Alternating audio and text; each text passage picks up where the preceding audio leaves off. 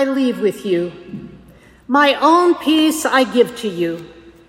I do not give to you as the world gives.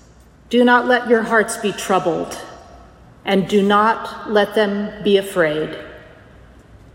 Please be seated.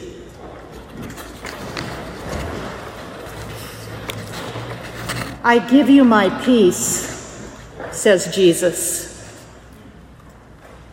Peace. Peace. Can you breathe into that? Just take a moment and breathe. Can you let yourself feel your body sitting in the pew and your feet on the floor? As you breathe, maybe shake out a little tension or exhale with a sigh and relax into this moment.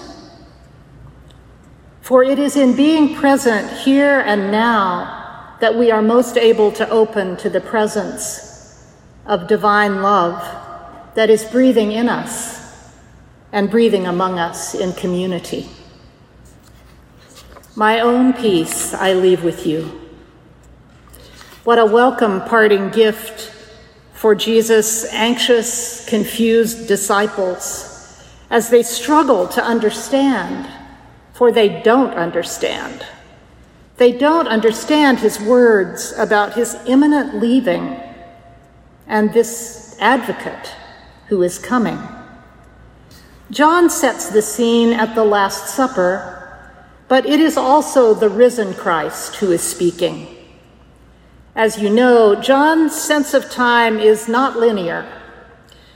In this gospel, Jesus' crucifixion, resurrection, return to the Father, and sending of the Comforter are all one great sweeping movement. In any case, he's telling his friends that he won't be with them any longer in the familiar way. They have to get used to his absence if they are to receive a new and essential presence. Surely they have their share of separation anxiety as they prepare to, as a friend of mine says, enter the next mystery. Or, as author Suzanne Guthrie has it, to enter the luminous darkness of the Ascension. These tender words are part of a poignant final preparation for them and for us on this sixth Sunday of Easter before Jesus leaves them. What a gift to their fearful, troubled hearts. Jesus promises that he will still be with them, though in a way different from their previous experience. He will send the Parakletos, literally the one who comes alongside, a companion and advocate as near as their breath, the divine Spirit who will guide and teach and inspire and strengthen them. Like the Spirit, and maybe it's not an accident that we use the image of the dove to represent both peace and the Holy Spirit, scriptural peace is a living thing, an active, vibrant energy. Peace goes forth and it can return. It's intimate and it's far-reaching. In New Testament Greek, the word for peace is eirene, but the Hebrew word that would have been far more familiar to Jesus' friends is shalom. It's both an everyday greeting and the deepest desire of God for the world. Shalom. The word contains blessing, well-being, healing, forgiveness, deep rest, and wholeness. It heralds reconciliation and peacemaking, the restoration of what has been lost or broken. We may remember Isaiah's ecological vision of the peaceable reign of God, swords beaten into plowshares, the lion and the lamb lying down together, nations streaming to the mountain of God where nothing and no one will hurt or destroy ever again, and everyone sitting beneath their own fig tree, and no one able to make them afraid. Shalom offers this vision of life in its fullness, life in abundance. I do not give you peace as the world gives, says Jesus. I do not give you rigidly negotiated balance of power or clinging to advantages and privileges maintained by weapons and superior strength. Those early disciples must immediately have thought of the Pax Romana, the peace of Rome under which their occupied homeland labored, the peace of empire that holds the oppressed quiet and in their place. An absence, perhaps, of active conflict in this imperial peace, but based in a deep violence of injustice, dehumanization, and exploitation. The shalom that Jesus gives is freely offered out of God's own disarmed vulnerability, the humility of the incarnation and the cross, a divine dwelling, abiding among and with humankind.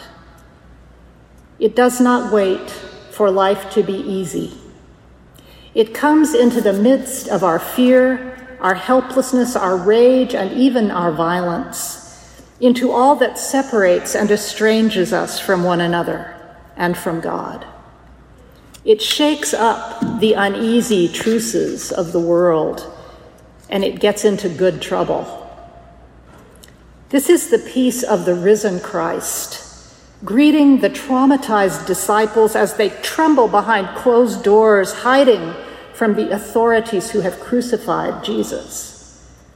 Peace be with you, he says. Shalom. Shalom. Elsewhere, this peace is described as breaking down the dividing wall of hostility between ancient enemies, made possible by the blood of the cross, the violence born in Christ's own flesh. It creates a new kind of community, a new humanity in which God dwells with no separation. It's grounded in Jesus' word and example of a love that gladly and generously serves and pours itself out, a love that is willing to lay down its life for its friends.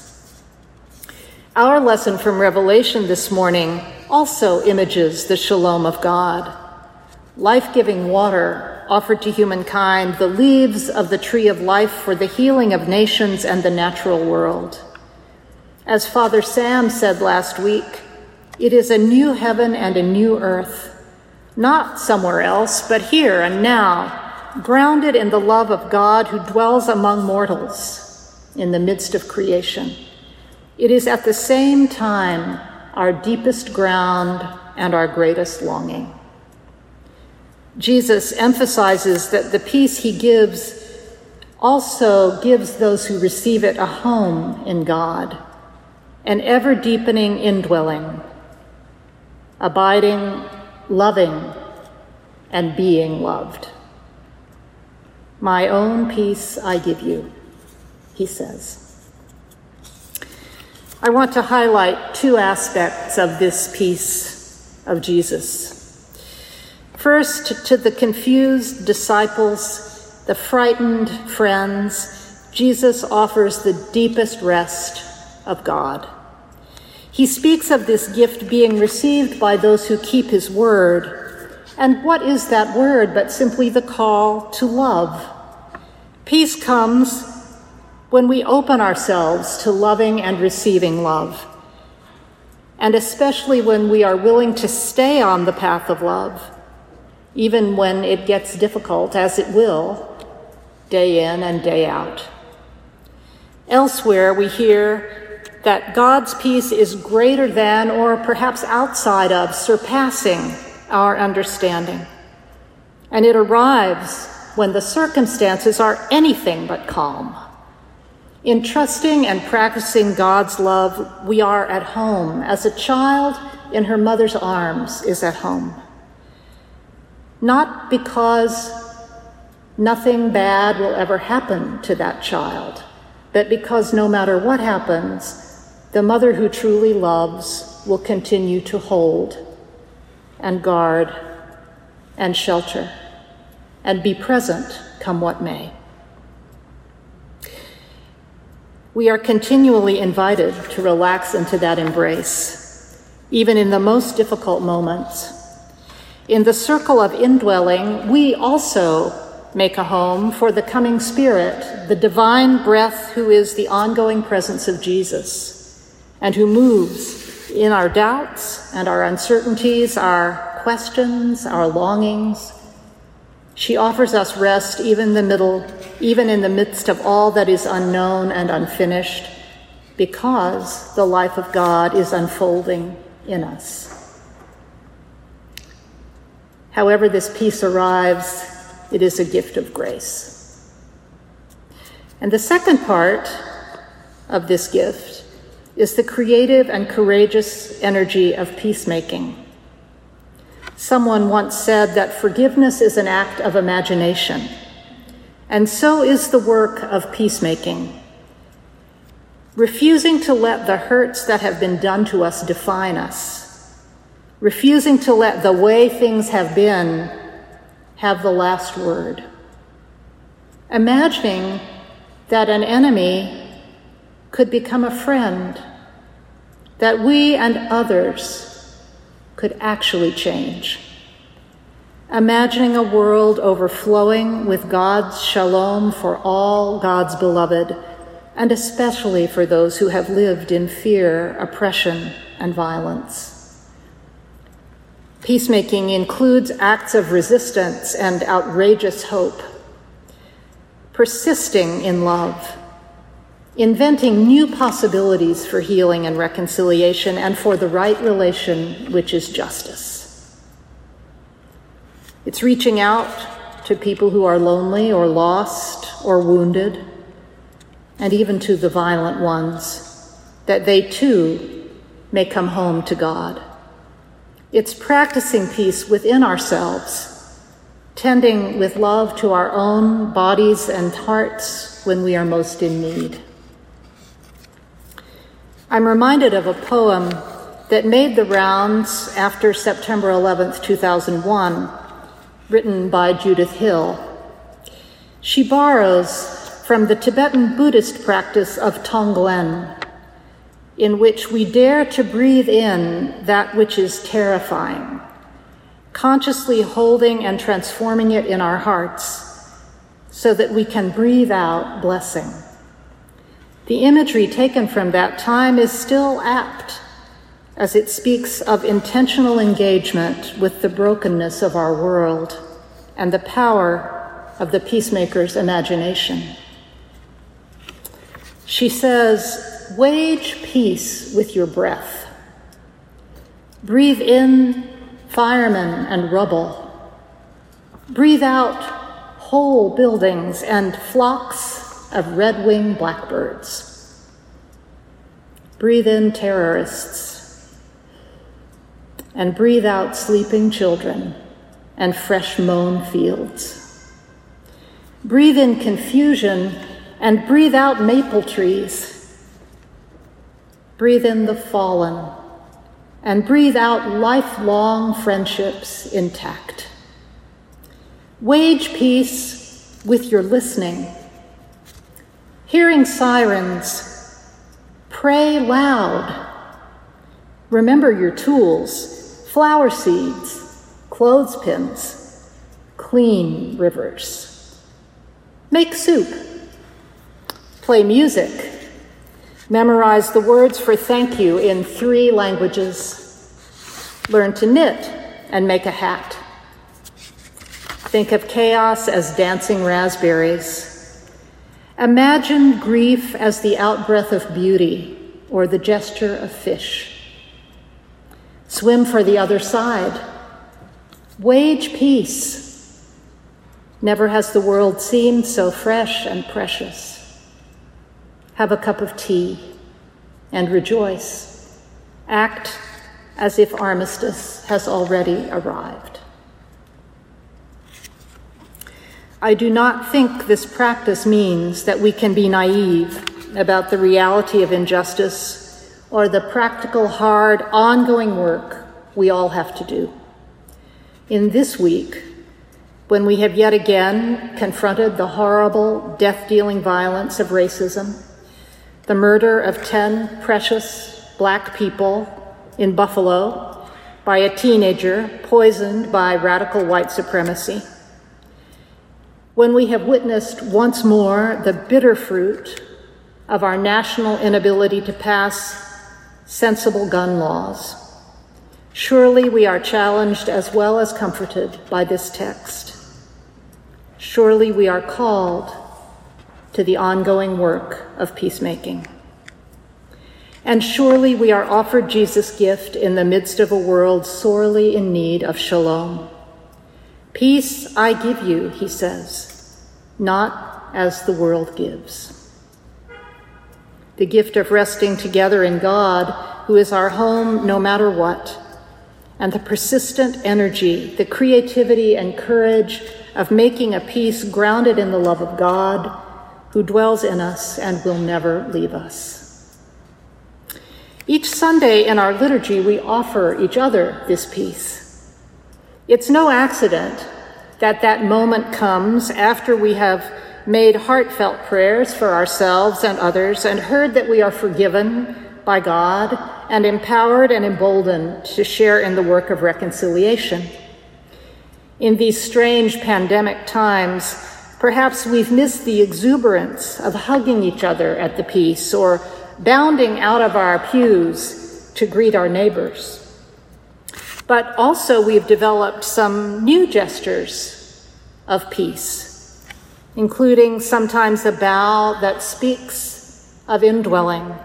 The God in me greets the divine in you. My point, though, is not to talk about how we do it, but to remind us what we are doing. The peace is not intermission. It's a ritual moment with real power.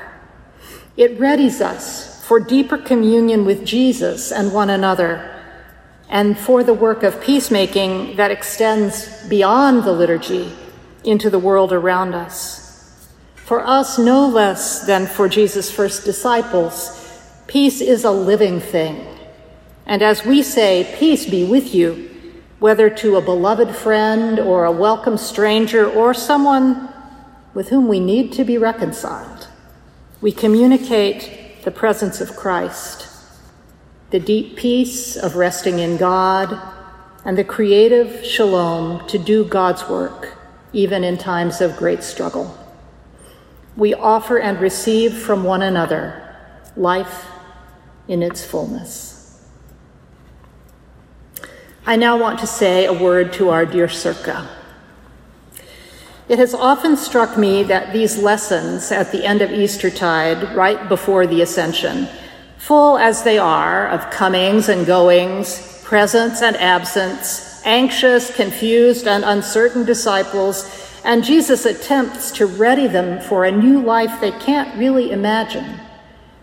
It has struck me that these lessons and this liturgical moment speak profoundly to the liminal, in-between moments in our lives too. The promise of peace, not as the world gives, is for our unsettled, uncertain, even unhappy times. It's not that we don't feel everything. It's not that our losses aren't real, or that we won't miss each other dearly, but that Jesus promises to be with us, even when we leave what we love, with a peace deeper than our fears and griefs, a peace that passes understanding, a peace that opens into a place where Christ goes before us. So as you prepare to leave us, dear friend, we pray that you will be filled with that peace. and that you will sense that we are held together in the love of God who dwells in us and with us, and in the life of the Spirit who holds all things together and who makes all things new, even us. This is Jesus' gift that we share with one another and the world. Peace I leave with you, my own peace I give you. Thanks be to God. Amen.